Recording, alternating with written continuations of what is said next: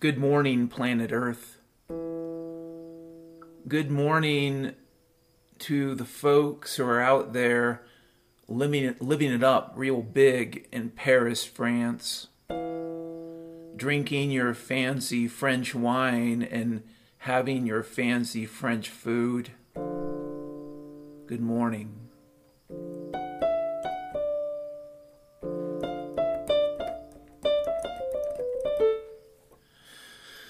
Good morning to the various folks living in Hong Kong. I don't know what it's like there. I don't know if I can trust the news I get, but it must be amazing in Hong Kong. Good morning.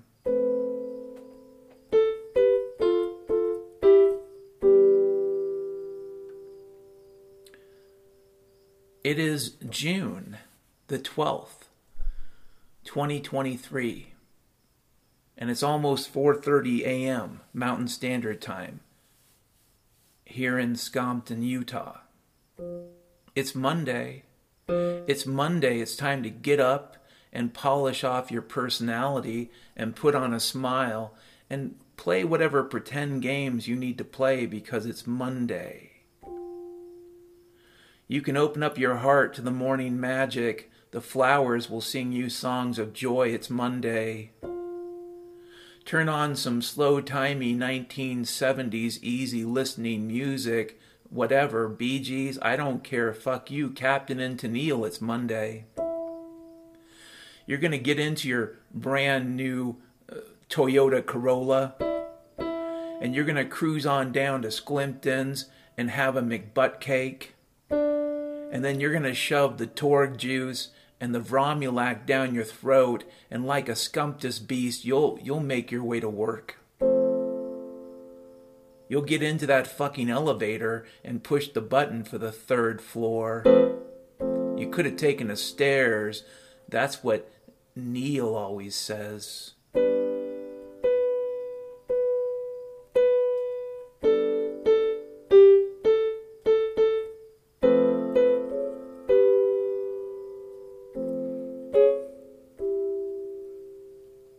It's Monday. And when you get to your cubicle on the 3rd floor, you know who's waiting for you?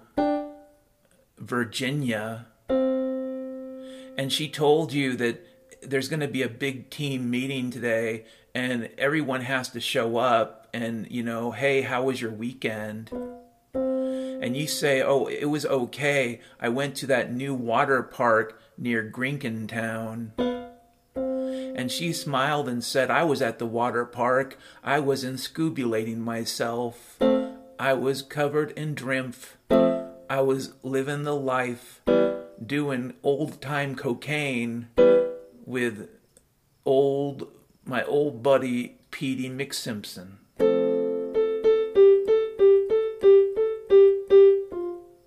What happens at the water park stays at the water park, right?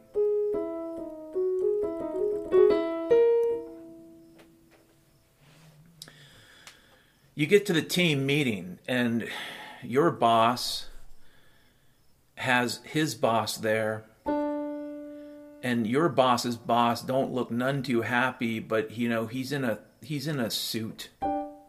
It's a gray suit, the color you wear to a funeral. You can see there's some type of crusty munctus hanging off the corner of your boss's boss lips. It could be bits and pieces of stringuli. It could be that cream souffle from that French restaurant your boss's boss went to because he's so special. You don't know what it is, really.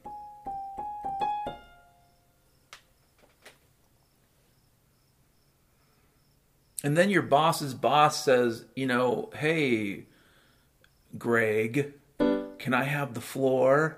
And Greg says, okay. And your boss's boss begins to explain business cycles and, various pressures and artificial intelligence and how excited everybody is and how they're going to have to cut the workforce by 30%. and you look around the room and there's 9 people in the room other than your boss and your boss's boss, and you realize that he said workforce, not salaries, so that's going to be fun. You look at who showed up last, who does the worst job, who turns in their code without a code review, who's always snarky on the emails, who's always late to the scrum. You look around the room and you look for who's going to be the person on the block. Happy Monday. First topic. Here's a quote from Dr. Freckles. Anyone that talks about the COVID-19 unironically deserves to be ignored. Dr. Freckles. And I don't know. I've said this in so many different ways, and I'll just leave it there. It's 2023. If you're still orbiting around the idea that the COVID was kind of real, then like I said, I can dribble a basketball. I mean, there's probably some statistical model that says that because I can dribble a basketball, somehow, some way, probably involving aliens, I could end up being a professional NBA basketball player. But barring aliens and other types of calamities and major events, the likelihood that I will ever play professional NBA basketball, the real likelihood is 0. Okay? If you're still orbiting around, well, Dan, the COVID was kind of real, and it gave me the sniffles, and it killed my grandma. Well, let's separate those issues. You can get the sniffles from the cold. And if you add in military psychological warfare, preying on you, you add in social media and all the fakers and all the people that were posting garbage in, 2020. I remember that on Twitter. Yeah, you add in all that and the sniffles, all of a sudden it becomes the monkey herpes. It becomes the COVID-19. So let's just drop the sniffles by the side. Okay? Get over it. As far as your grandma goes, you should hire a lawyer. If you believe in the rule of law, if you believe that this country is still going to function for another 10 years, if you have a set of beliefs that allows you to make getting a lawyer conceivable, I would contact a lawyer. My bet is a lot of people are contacting lawyers right now because they're slowly waking up to the idea that they were fucked with. They don't know how deeply they were fucked with, but they know they were. It's kind of like what I've been saying in recent podcasts. You don't have to be where I'm at. You can be 33% the way to me, and you're still going to probably sign on to a class action lawsuit. And there are going to be so many class action lawsuits against every major hospital system in this country over the next couple years that if you ask me, without an act of Congress, a lot of hospitals are going to go bankrupt. That's what's coming. And it doesn't even require you to give up your, well, the COVID was kind of real and we overreacted belief system. You can hold on to that limited hangout if it makes you feel better. But whenever I hear people talk about the COVID in any form other than as totally fake, it bothers me. And one of the reasons why it bothers me is because even if the make-believe pandemic didn't kill one person, the military psychological warfare that's been ongoing since March of 2020 at a high tempo has killed a lot of people, has driven a lot of people to suicide, a lot of people to drug overdose, a lot of people to not worry about their cancer or their diabetes or their heart disease. It's driven a lot of people's businesses down the hole. A lot of small businesses were destroyed like it was a wrecking ball. It has led to, in my opinion, one of the most significant events of child abuse in world history. Like, I'll just state it. In my opinion, it's not just the individual acts of abuse that were enabled by the COVID, enabled by the mask culture. Yeah, a lot of abuse was enabled, and I bet that spiked out. But the overall way in which adults handled the quote-unquote COVID-19, whatever you think it was probably the single biggest collective act of child abuse ever.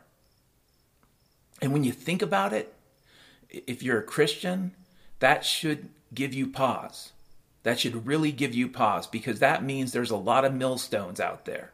A lot of millstones. A lot of people are going to have millstones around their necks. You had an opportunity as an adult human being to reject a lie.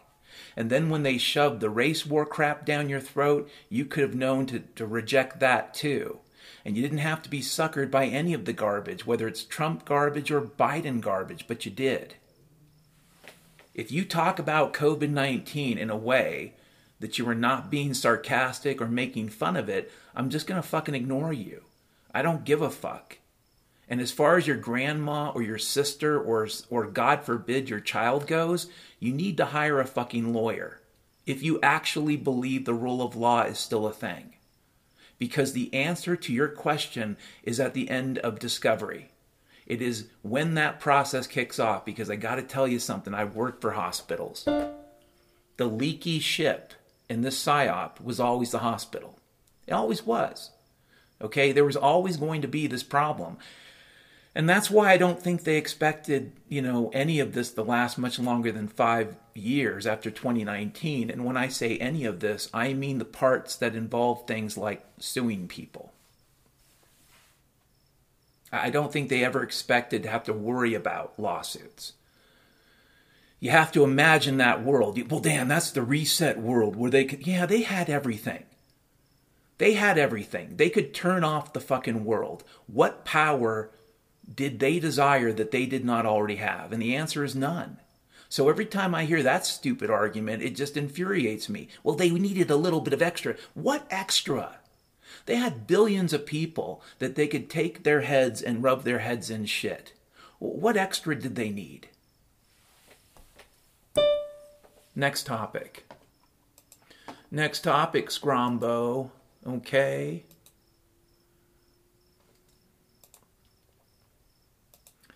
So, I've been peeking on Twitter still, in part because of some of the YouTube stuff, and I guess I'm obstinate and still want to believe that somehow I can get my podcast out there further. I think that's kind of stupid at this point. I'm an obstinate, stupid bastard, I guess.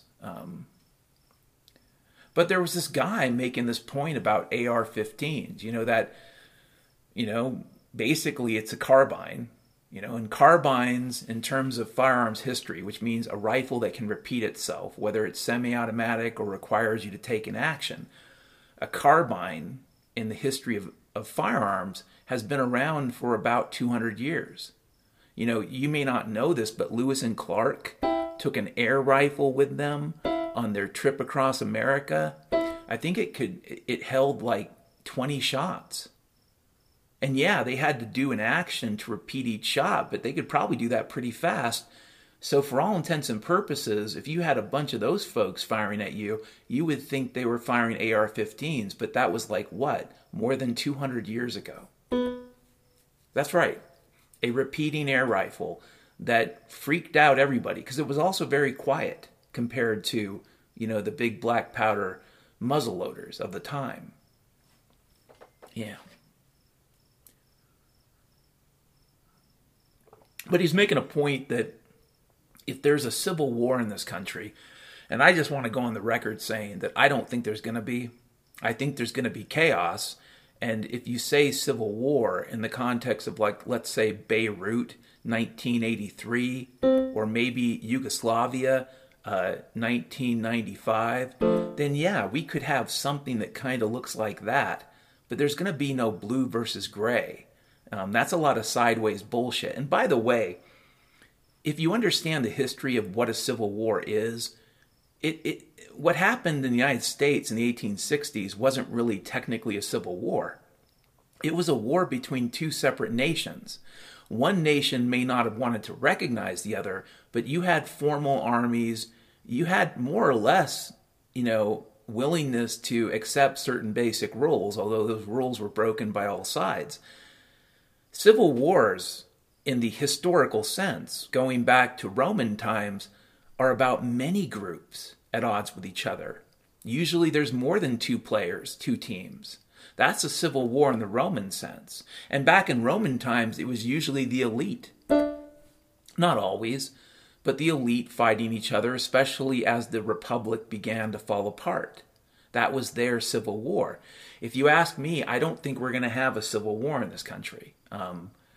I think we could have a lot of chaos, but it's going to be that kind of random chaos that results from people being hungry and thirsty and angry and frustrated. I think we're going to have that, and I think that will mostly plague cities. But we'll see, right? The point the dude was trying to make is, well, I'm former military, or I'm current military, and full disclosure, I was in the Army too, big deal. The point he was making is that you're not going to be lining up in lines and fighting each other in phalanxes or whatever with your AR-15s. And I don't think he really understood what that carbine is used for. It's not used for standing in line and pointing at people. It's basically used for, sniping, to be honest with you. It's always been the case. It's used for skirmish-style warfare, not phalanx-style warfare. If you've got muzzle loaders where you need to fire in rows, then yeah, you're going to fire in rows. But with a rifle like this, you can take cover. You can go into camouflage. You can actually hide behind something and trade fire, and other than the plume of smoke, they might not know you're there. Yeah. Which is fine. Fine. I think that's why people are coming back on this whole gun control issue with but you couldn't possibly win. And I got to tell you, brothers and sisters, I'm beginning to suspect the purpose of the Ukraine war is to tear through so much of the United States military's current stored resources of military small arms. I think they want to basically use up a lot of it. What's in that big old armory, so to speak. And that would make sense if you think your own military at some point in the game, and it's going to happen, if I'm right, at some point in the game, there are going to be people in the military who try to mutiny in force, not just by themselves. I bet that's already been happening. And probably those people you don't hear about, like Tucker Carlson. Okay, you don't hear about those people. They don't get sheep dipped. They just get, killed like a sheep and dumped someplace. They don't get sheep dipped. So at some point, you're going to see a general or a colonel say, I'm putting my division on alert and I'm joining with General Karstens and we're going to do what we said we'd do and keep our oath. Wow, right in the nick of time, General. But I think they're using the Ukraine to use up those resources. So we'll see. We'll see. Your AR-15, you think your AR-15 is going to save you, do you? Like it's a civil war in the 1860s and crap? You sit there in your wall-to-wall carpeted condo, snorting axle dust and beating off the Two Live Crew music.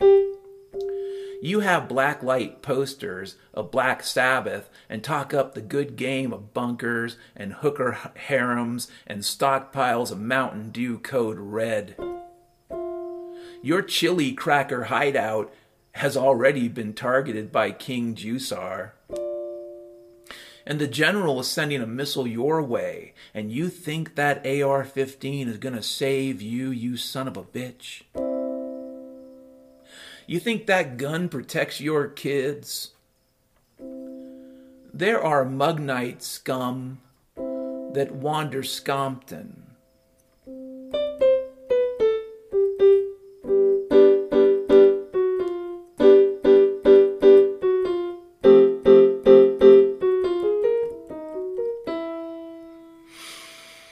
Yes, there are Mugnite scum that wander Scompton.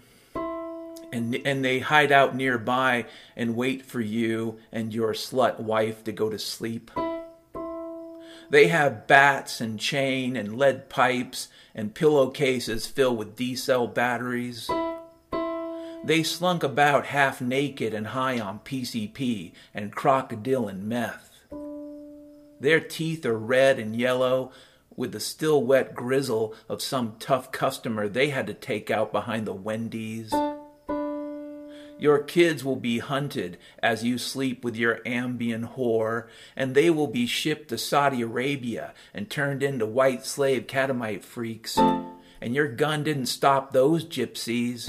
It just made them lustier and angrier and wrathful and overwrought, huh? Your AR-15? You just bought a flamethrower. What are you going to do with that flamethrower, buddy? You think you're tough enough to take on the whole 82nd Airborne Division from Fort Benning, Georgia, with that one flamethrower, shithead?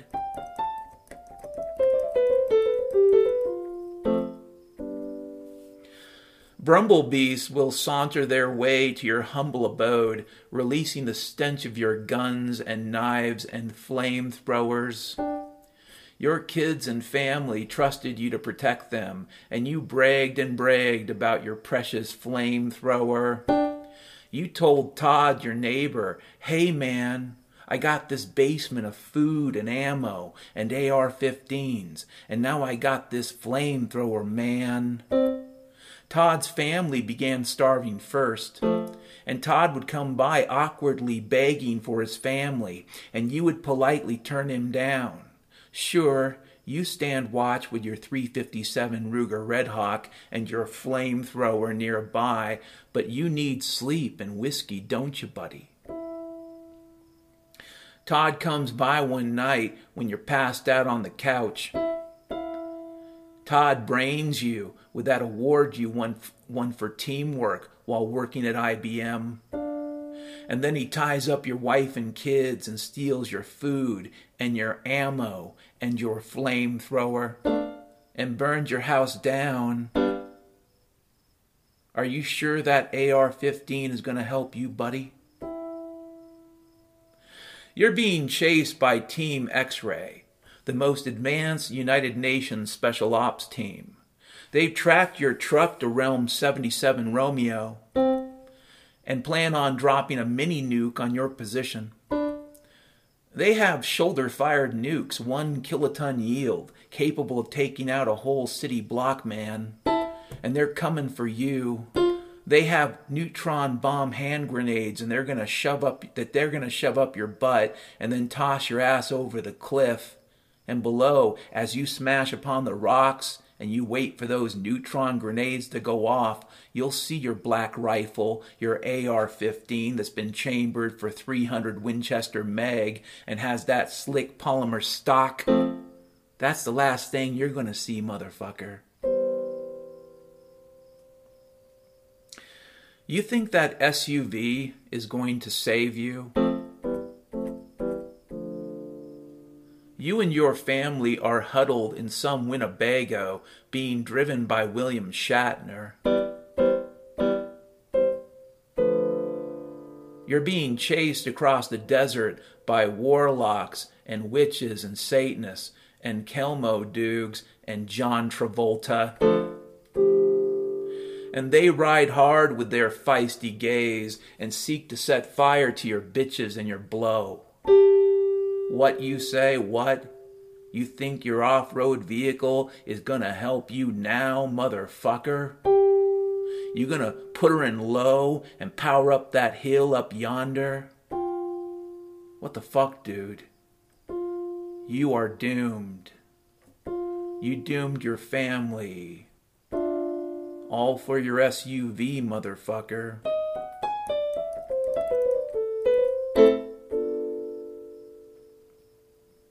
You think that pilot's license is enough? You think people will just be lined up or formed up in squares and phalanxes and various impostures of cubes and pyramids and triangles? You think people will be formed up into trapezoids, do you? Like your motherfucking General Sherman marching on Tokyo? You gonna load up your Cessna with Molotov cocktails and cigarette booty? You're going to ride down them feds with your propeller-driven demon.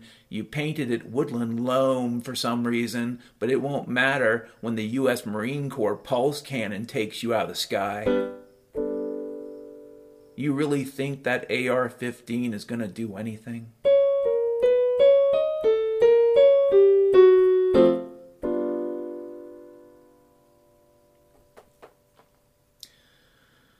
When those blue blood purple hairs come with their tech and tanks and predator drones to shove a hellfire missile up your butt and watch your neighborhood glow white hot with phosphorus bombs and belly-shaped dream winkles, what you gonna do?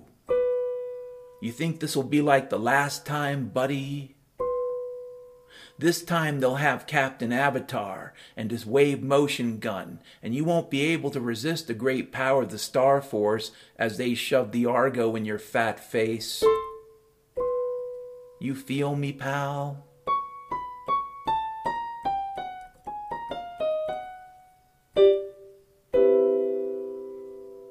You think that AR-15 is going to help you, buddy?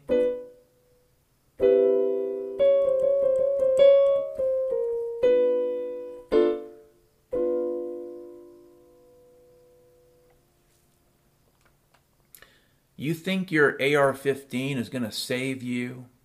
You think the next civil war is going to mirror the first one where two sides just line up in a field? It's going to be drones and artillery. You won't even see what kills you. You'll die with your pristine $2,000 rifle coated in CLP.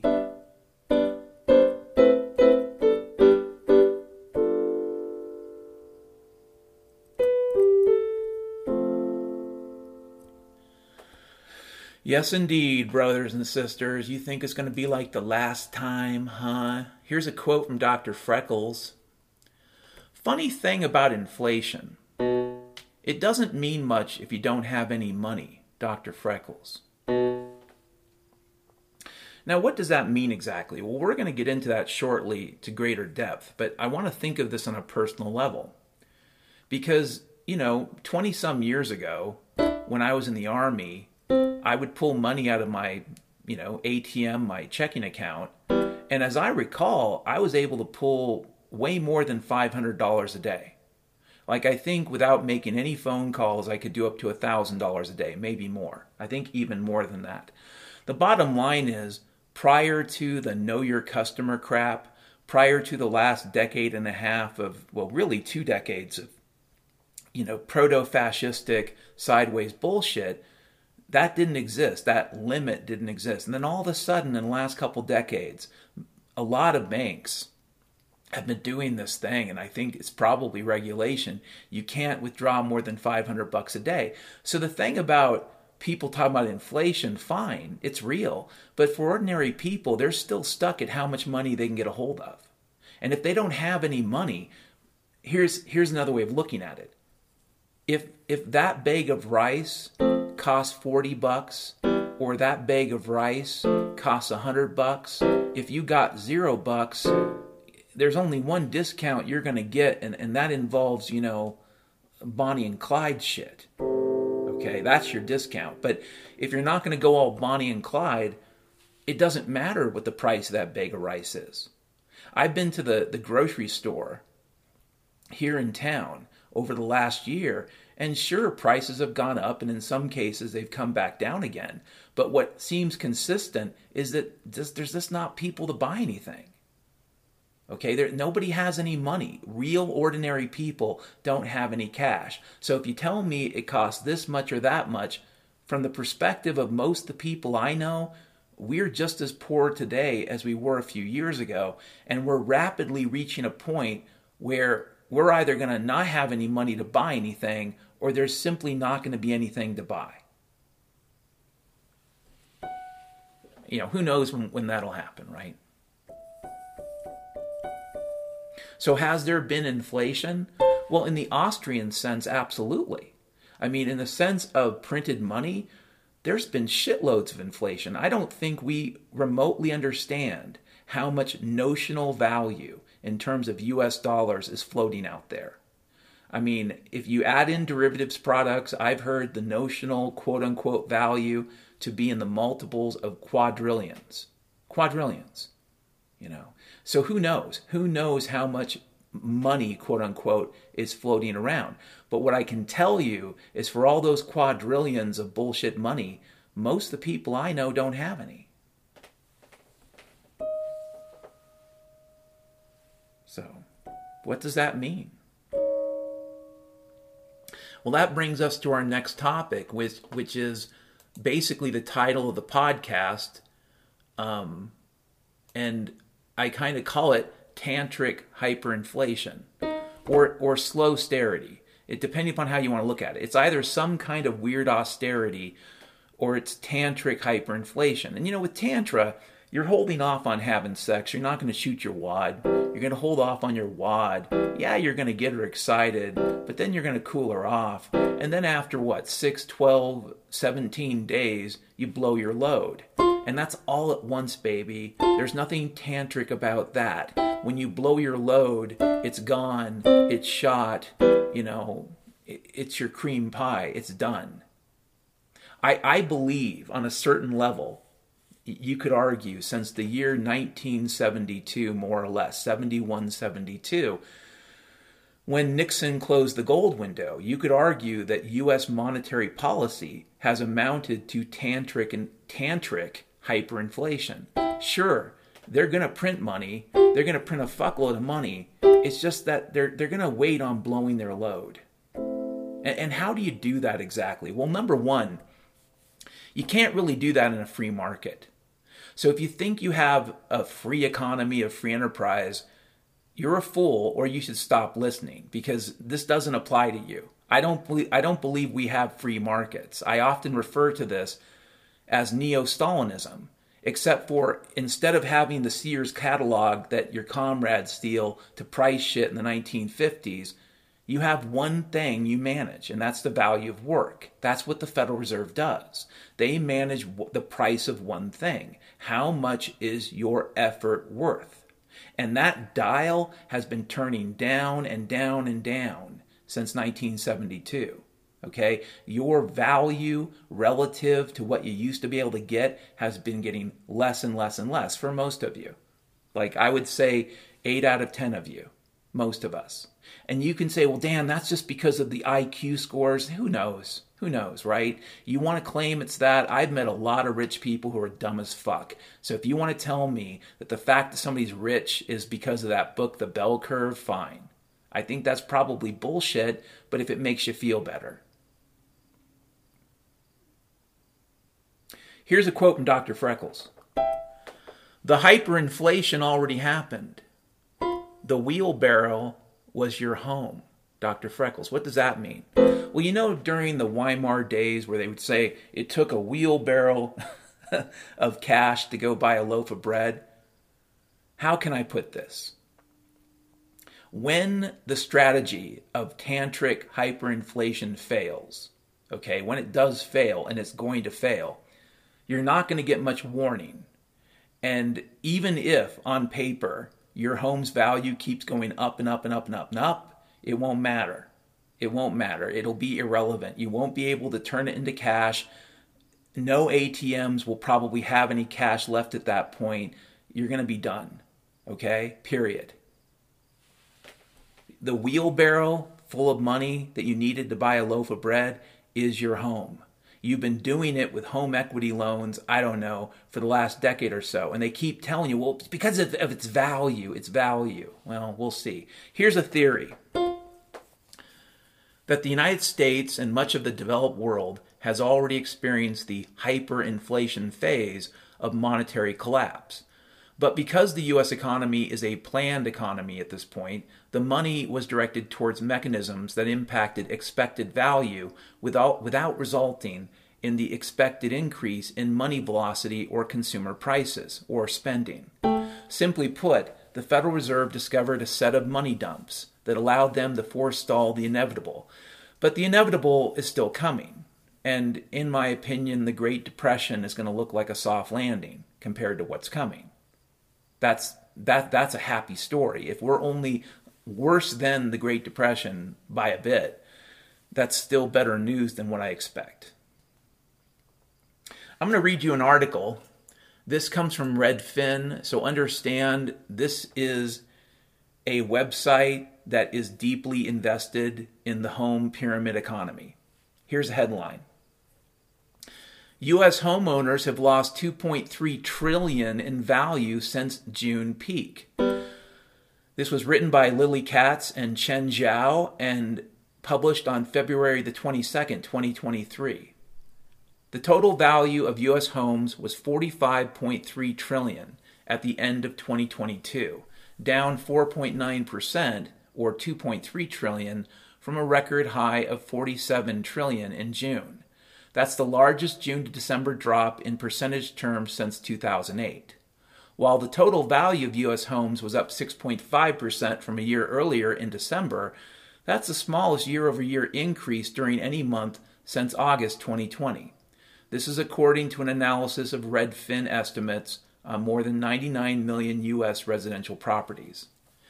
And I'm not going to read much more of this. The number I want to highlight is the number from 2022 for the total value of U.S. homes, $45.3 trillion.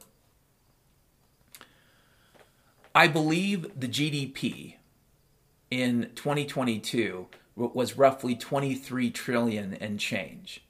So basically, the current value of all the homes in the United States, if you just asked if somebody wanted to buy them all, if you really could, is about twice the GDP. Now you could say, well, that's normal, but it gets kind of worse. If you're conservative and just apply a 10 times derivative product valuation on top of the present home value, you're looking at $250 billion. Okay, almost $250 trillion. And honestly, folks, I think the number's worse. I think it's probably closer to $1 quadrillion in derivatives overhang that sits on top of the quote-unquote 45 trillion and change of home value in the U.S. Who do you think has that money? You can say, well, someone's going to come and buy it. It's going to be BlackRock. Someone's going to come and buy it. It'll be the Treasury. Someone will buy it, Dan. But my question is, if you enter the real world right now and you said to yourself, you need to sell your home, who's going to buy it? I bet somebody still will. I mean, the reason why is that we're not past the greater fool period. And remember, this is Tantric hyperinflation. This is a kind of slow process at first. You don't shoot your load until the end, and then like a podcast I did 2 years ago, you have your 1 week crack up boom. That's you blowing your load. Yeah. 10 times value gets you to $250 quadrillion on just the homes alone. But what if the real number is 100? I mean, my point is, brothers and sisters, is that this is just one piece of the scheme, one of the money dumps. And I got to tell you, it's been one of the money dumps. It's one of the places where the Fed has put their money. They know people are going to treat their homes like retirements. So they'll take out home equity loans, but mostly they won't take out too many, we hope. Because once you take out a home equity loan, this is the problem for the Fed, is that frozen money becomes unfrozen. This is the thing, too, is that Jerome Powell's stuck. And I've often referred to this as him being caught between a bear and a tiger. Jerome has to chase the tiger, and the tiger's called inflation. He has to, because if inflation gets out of control, this whole game ends. And Jerome has to run from the bear, because the bear is deflation. And if the bear gets out of control, this game comes to an end. Okay, this whole thing there's no warning. It pretty much is on life support right now. It'd be more or less like pulling the plug. It's over.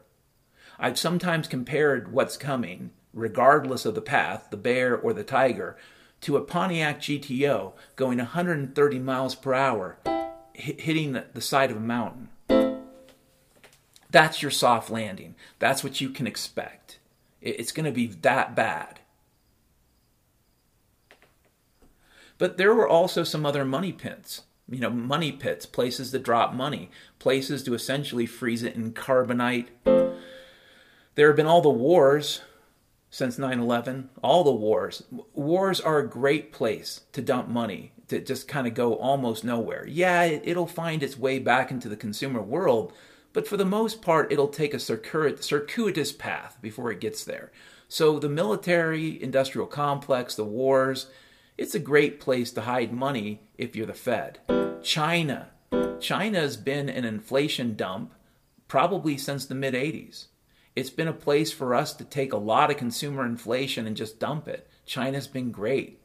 Cryptos have basically been a Keynesian make-work project for the last decade plus. They've had people spend lots of money on processors. That's good news. They had lots of people spending money on services and technology. That's good news. And you have money going into a giant money dump, really a shredder, that's probably never going to leave. In fact, the crypto scenario was one of the more brilliant moves of the central banks, convincing a lot of geeks that their only way out was to essentially build a giant money shredder that the Fed and the EU and China and everybody could simply dump money into. It was kind of brilliant. I mean, basically a giant money shredder, but that's going to end one day too. Stock buybacks, another way they've been squirreling away that hyperinflated cash. Healthcare, economy, education. And this is just a short list, but I'd say of all the items on the list, I'd say that the quote-unquote home economy, the economy of flipping homes, I think that one consumed a lot of printed money. And so in terms of the wave of hyperinflation, I would argue on one level, the monetary level, that wave already hit. That's not even a thing at this point. There's already a lot of bogus money out there. That is already a thing. It may not be printed, and guess what? Poor people may not have access to it, but there's a ton of notional value out there that's probably bogus.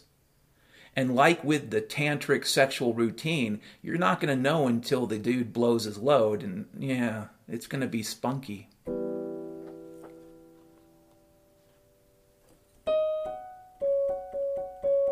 This is not like Weimar, where you just print a bunch of money and kind of just almost hand it out.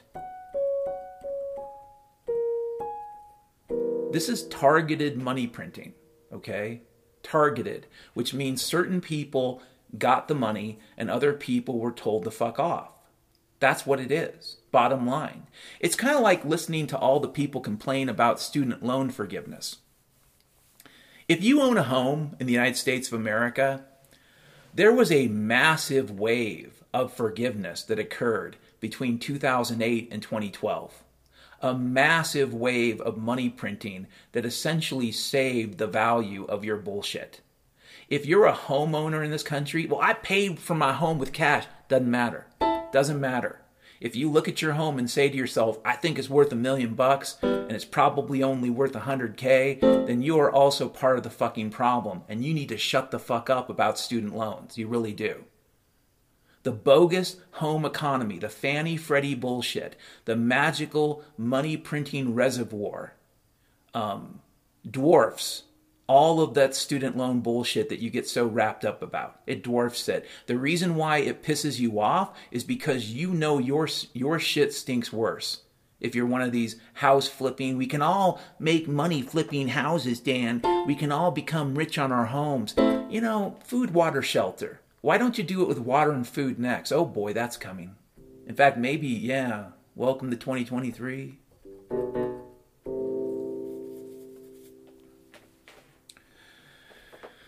And I just want to go over the implications of this again. Number one, Jerome, as I said, he's running from a bear called deflation. He's chasing a tiger called inflation. This is impossible long term. Like short term, he can do this nonsense. He can do it. He can slowly tick up the rates. Oh, damn, these have been radical. These have not been radical rate increases.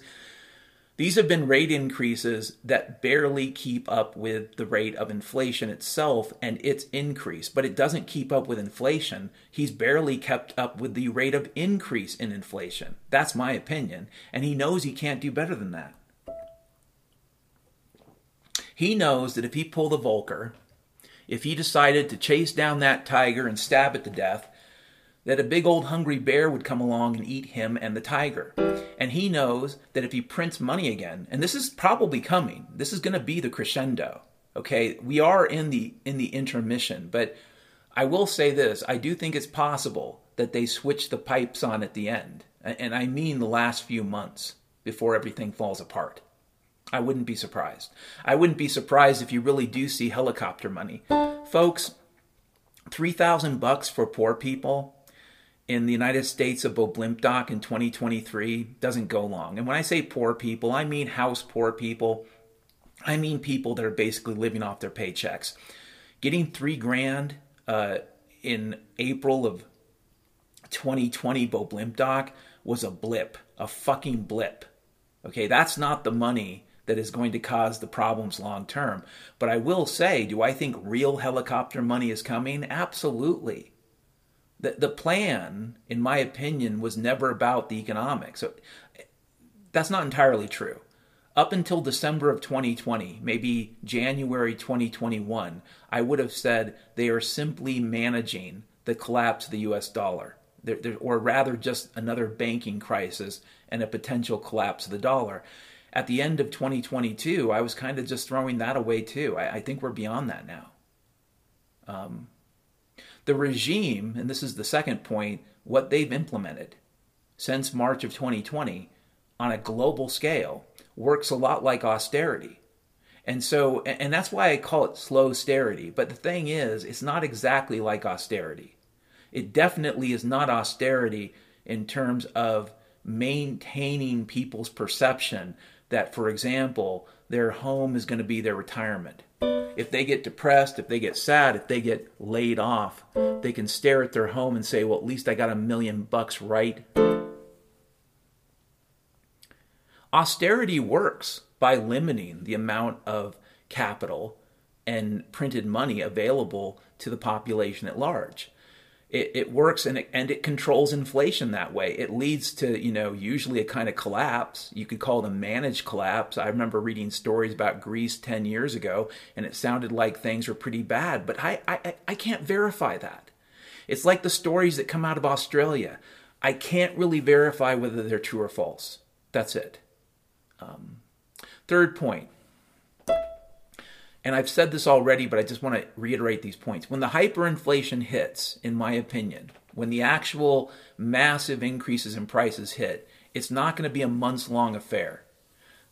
2 years ago, I referred to this period of time when it hits as the 1 week crack up boom. It doesn't mean it'll last only a week, but it's not going to be months of it.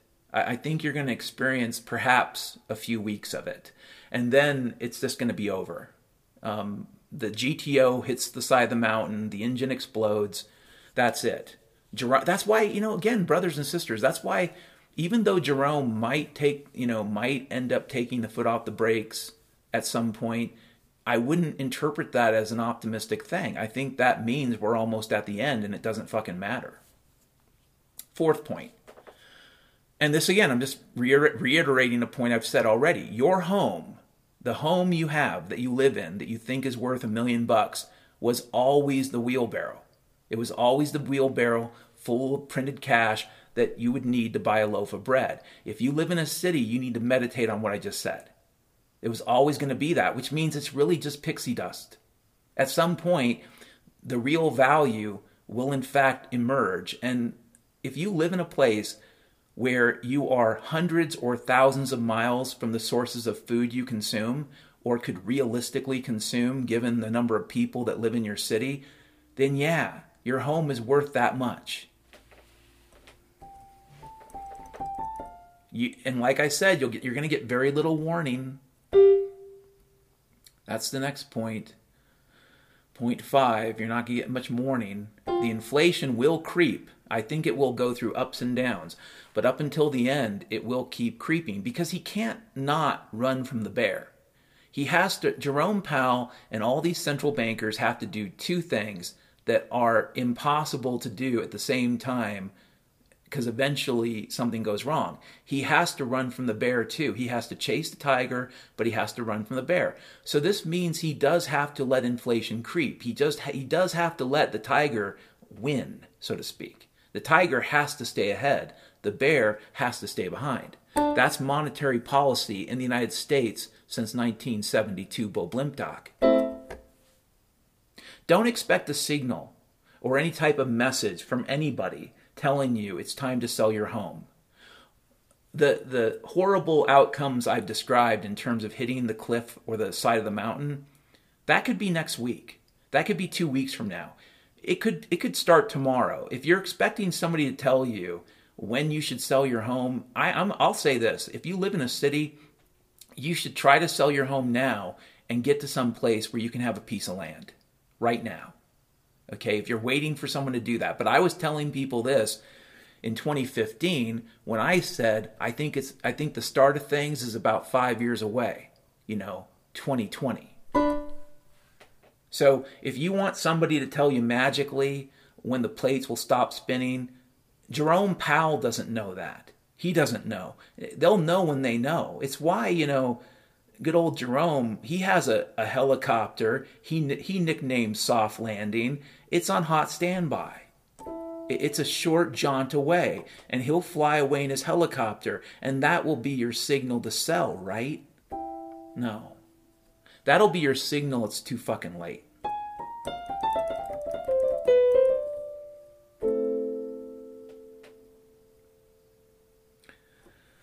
My final point that I wanted to just sort of go over in terms of implications is that when I realized it could be worse than just economics, just the collapse of the dollar, and this was about a year ago when I really suspected it could be worse. I thought it might be. Now I suspect it probably is. It really does make what Jerome Powell's doing make sense. This tantric hyperinflation makes a lot of sense. Sure, it guarantees you're not going to get a soft landing.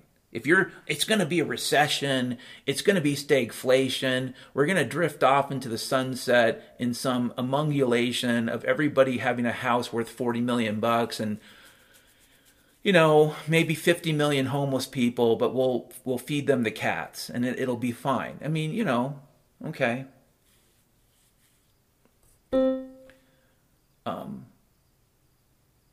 If in fact they understood at some point in the future, the music would stop.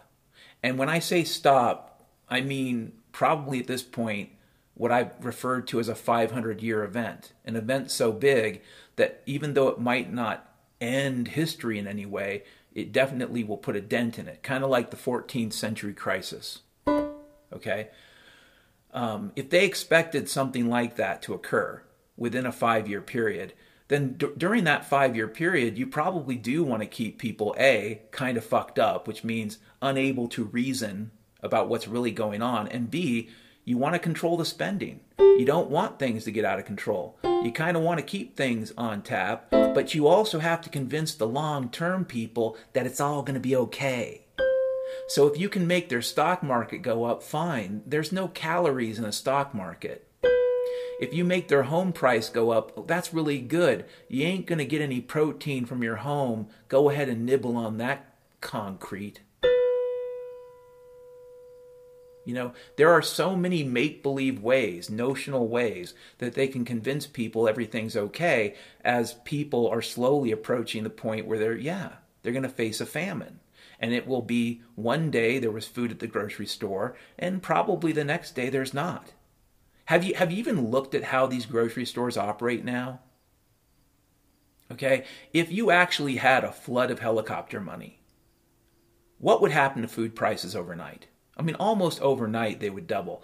So if you're thinking about, well, Dan, what if Powell stops, what if he stops raising rates or even, lowers rates? Or what if Powell, does the quantitative, if he does anything that looks like quantitative easing, and they do helicopter money, and I don't mean the bogus one-offs they've been doing the last 30, 40 years. I mean actual helicopter money. Then you're going to see some crazy-ass inflation. And I would tell you, you're weeks away from it all being over at that point. Weeks away. Not months, not years. Then we're going to see the rise of Hitler. Already saw that. This is not Germany, 1933 Bo Blimp doc. This is Berlin, April 1945. Okay? That music you hear in the distance, that's not Zippity-Doo-Dah. That's Wagner's, Götterdämmerung from the Ring series.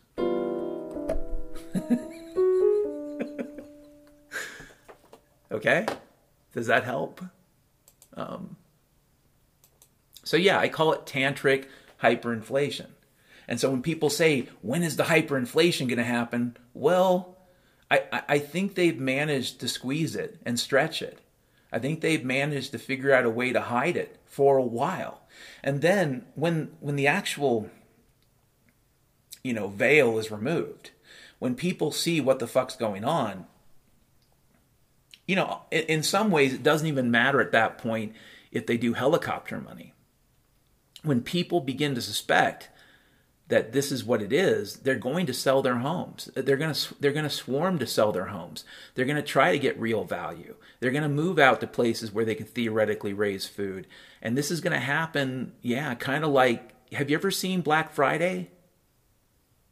If you're going to tell me, Dan, people will be, tell me about the rational motherfuckers. Have you ever seen Black Friday? And by the way, a lot of the people I know who participate in Black Friday, they're not just renters. They're homeowners. They're people that have equity in their home. Have you ever seen Black Friday? Have you seen what's happened to civic society? What do you think is going to happen? Do you think it's going to be like It's a Wonderful Life? And Jimmy Stewart's going to show up and say, well, but the values in his home. No. They're going to stone Jimmy Stewart to death. Period, along with Mr. Potter. And they're simply going to try to sell their home as fast as they can. And it won't just be them. It'll be them and millions of their best friends. The part of this that's going to look like Weimar, in my opinion, will last weeks, not months. Weeks. And then it's over. Then the GTO hits the mountain, and you tell me what happens next. I kind of think it's going to be pretty bad. Best case scenario. I mean, if you want to hold on to a glimmer of hope and say, well, Dan, didn't you say the collapse of the dollar empire is also a fuzzy event? Yes, I did. And so it's still in the running. It's a few, furlongs behind, so to speak, or, kind of there. It's still in the running to win the Derby, but it doesn't look good at this point. The one that looks ahead, the horse that looks out in front, it looks like a pale horse.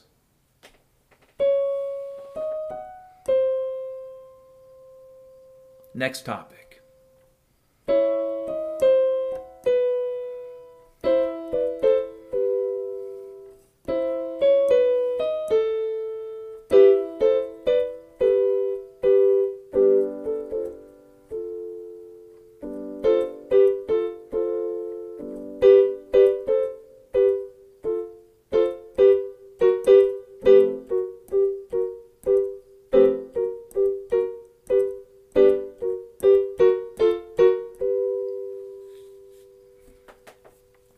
Next topic, my brothers and sisters out there in hyperspace.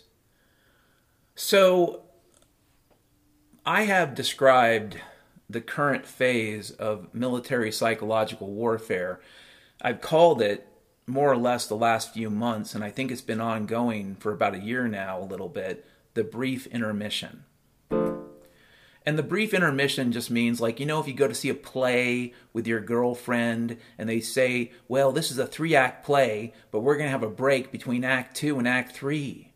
And so you go out into that ante room or that, whatever foyer or that little cafe zone where they got the overpriced champagne margaritas and they got the overpriced, Gimsey IPA, and you drink your sideways, dirty martini with Slinky McGee, and you're all chatting about how great it is and how you've gone keto, and then the light comes on, telling you it's time to come back into the theater.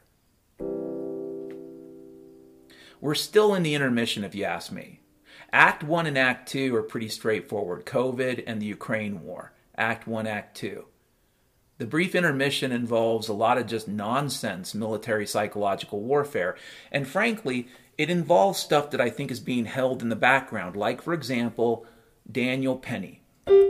Daniel Penny is the former Marine that killed a homeless dude on a train.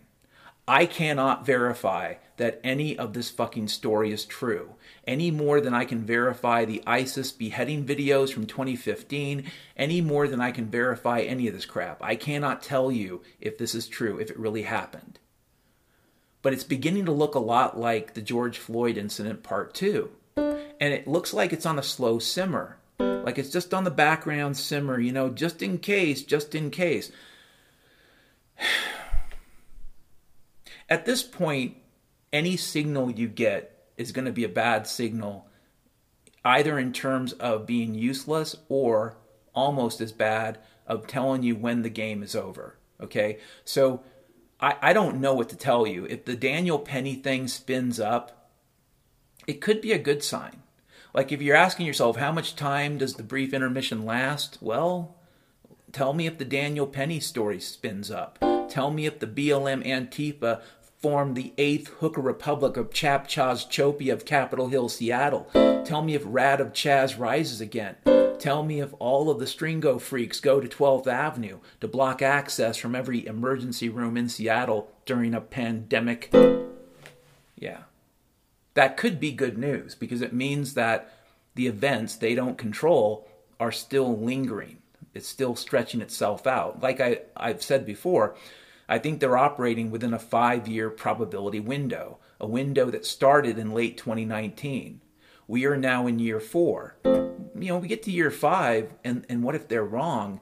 That would be really good news because it means they overplayed their hand. It means their system is going to implode, and maybe it means we have a chance at freedom again. Because just because they think something's going to happen doesn't mean it's going to happen. But the Daniel Penny incident once again indicates to me personally, in my opinion, based upon my intuition, the Daniel Penny incident indicates that they don't control the schedule, that they're reacting. And so they needed to spin up. Well, we need another petty-ass bullshit race war we can toss at people. Maybe we tell the people, who are waiting for the intermission to end, well, listen, we've had problems on stage. BLM Antifa are demanding their rights from Bank of America, because that's what it is. They'll get their billions. But, maybe they spin this thing up because whatever it is hasn't showed up yet. Whatever it is. It doesn't look like the collapse of the dollar to me at this point. But if you're asking, well, does that mean the dollar won't collapse? Listen, any scenario worse than the collapse of the dollar subsumes the collapse of the dollar, which means it's baked into the cake. It ain't going to fucking matter at that point. Because the orders of magnitude difference between A and B is so huge that you're just not going to be concerned about your fucking checking account. No one's going to take your money. So yeah, pray for stagflation, I'd say. If you want a rational kind of prayer that maybe could happen, pray for stagflation or something, but I don't know what to tell you. I was going to read this article about how Kid Rock donated money to Daniel Penny, and I just don't feel like it. You can read the article, the link in the notes, and if you're obsessed with, people strangling homeless people, then here you go. If you listen to this podcast and you like it, I am deeply concerned for you and your state of mind.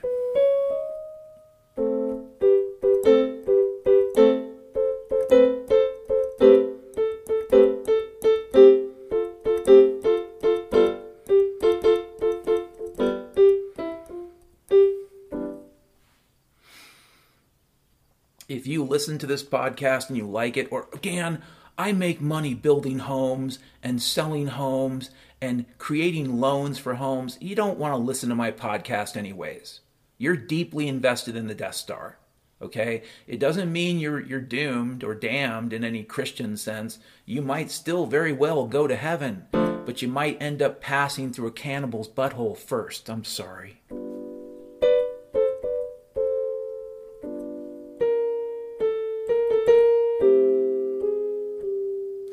But if you like this podcast and you want to support it, you can. There's a link to PayPal. You click on the link, you pay as much money as you want to.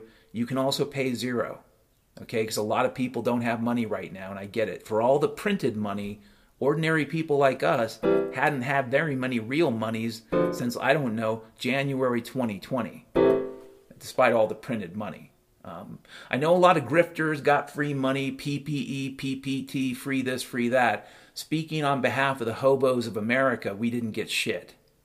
But that's fine. I don't give a fuck. Getting free money is commie bullshit. But you live on the Death Star. If you want to pretend your money doesn't have blood on it, then you're a fucktard too, shithead.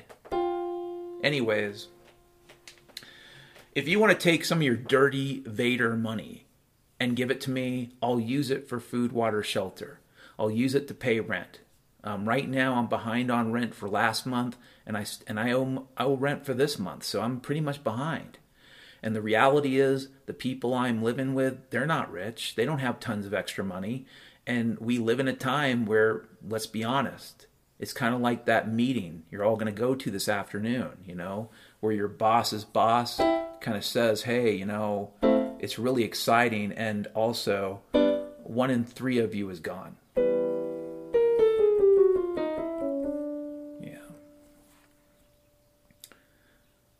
So if you have the money, go ahead, but please listen to the disclaimer first. Take care of your food, your water, your shelter. Take care of the people you love and care about. There are people in your life that might very well need help more than, your good friend Uncle Dan here in Scompton, Utah. So help them first. If you're stockpiling food for yourself, and frankly, no basement is big enough for what I think is coming. But if you're setting aside some food for yourself and for your family, please, as I always say, think about your pets. Think about your dog, your cat. And also, right now, you are in the foyer, the anteroom. You're in the back of the theater. You're hanging out, and the light's not on yet, which means it's still the brief intermission. So my advice right now is try to be happy. If there's stuff you think you really need to buy, I'd probably buy it right now. And in terms of being able to stock up on extra food, especially when it comes to perishables, because they've been very sensitive and there's been a lot of ups and downs. But if it comes to just buying some food that you can store away, do that too if you think you need more. But I'd also just say, store away some memories. Store away some life. Don't give up on life just because the world looks like it could turn to crap. The world could turn to crap any time since the beginning of time. If you're a Christian and you've actually read your Bible, how can I phrase this? The people of the Lord have faced catastrophe after catastrophe pretty much since the beginning. And yet, we're still here.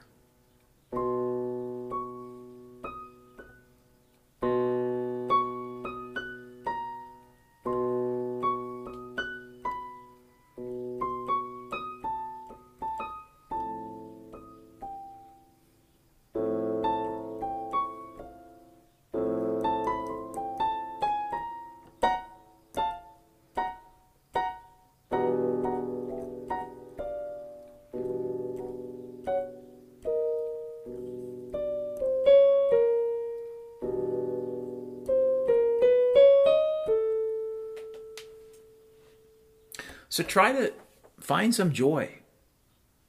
Try to disconnect from the crap. I don't know that I'm right. I just know that I'm not going to lie to you and tell you, well, my intuition tells me that A, B, and C are going to happen, and A, B, and C are more money, more hookers, more cocaine. I don't think those things are going to happen. But I also could be wrong. Maybe we have decades of hookers and cocaine. Maybe we have artificial intelligence robots that become so cheap and ubiquitous, as they've been promising me my whole life, Bob Limpdoc, and they're out there and they're cleaning the turds and the blood and the cum off the streets. They're giving you free hand jobs. They're out in the fields pulling all the crops together, making you a sandwich, buddy. Maybe we do have this great Ray Kurzweil artificial intelligence, supercomputer, robot future ahead. Maybe it's the infinite gray nothing that I've talked about. And I wrote a short story about, called Morny Drek, almost 10 years ago. Maybe it's the infinite gray nothing. Who knows? I'm not going to tell you I know that I'm right. I'll tell you what the Lord said in terms of the Bible, in terms of Christian eschatology. In terms of Christian eschatology, I'll tell you what Jesus said, and that is, he will come as a thief in the night. Well, that's pretty clear. He's going to come quietly, and you're not going to know. So if you're thinking in terms of that part of the story, who knows? What I would tell you is that life's always been a little bit crazy. And sometimes there are really great times where it's easy living. And sometimes it's just not so easy to live. And yet in all that, you should still try to be happy. You should keep the word of the Lord. You should respect God. But you should also try to be happy. If you wanted me to summarize the book of Ecclesiastes, I just did. Respect the word of the Lord. Live a righteous life. Try to be a good person in terms of your connection to Yahweh. But at the end of the day, you should also be happy in this world. Sure, all your gold and all your hookers and cocaine and jets and cars, they're not going to amount to a hill of beans in the end. But that doesn't mean you shouldn't enjoy life. You should enjoy life. And you should respect the Lord. And if you can do both, and you're living a righteous life and a happy life, then you're a blessing to yourself, your family, and your community in all likelihood. I can't honestly say that about myself. I try to live a righteous life, but I sin more than I should. And I can't truly say I'm a blessing to much of anybody, except for maybe the dogs I try to walk every day. Who knows? But if you've done the things you need to do and taken care of the people you need to take care of, and you still have coinages left over, then like I said, feel free to donate.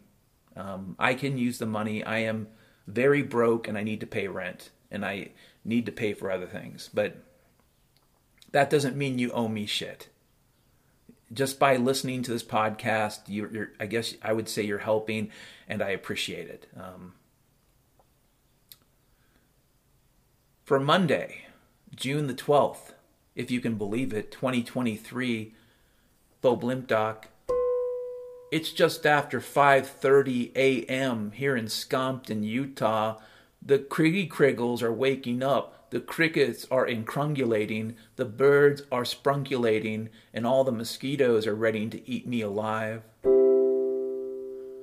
We have entered the 14th wing of the 17th arc of Foreverland. The Scringo types are ready to take on the furlongs and the waves and the miles ahead. All the weird creatures of yesterday are going to bed. And the weird creatures of tomorrow are waking up. Good morning. Have a great day.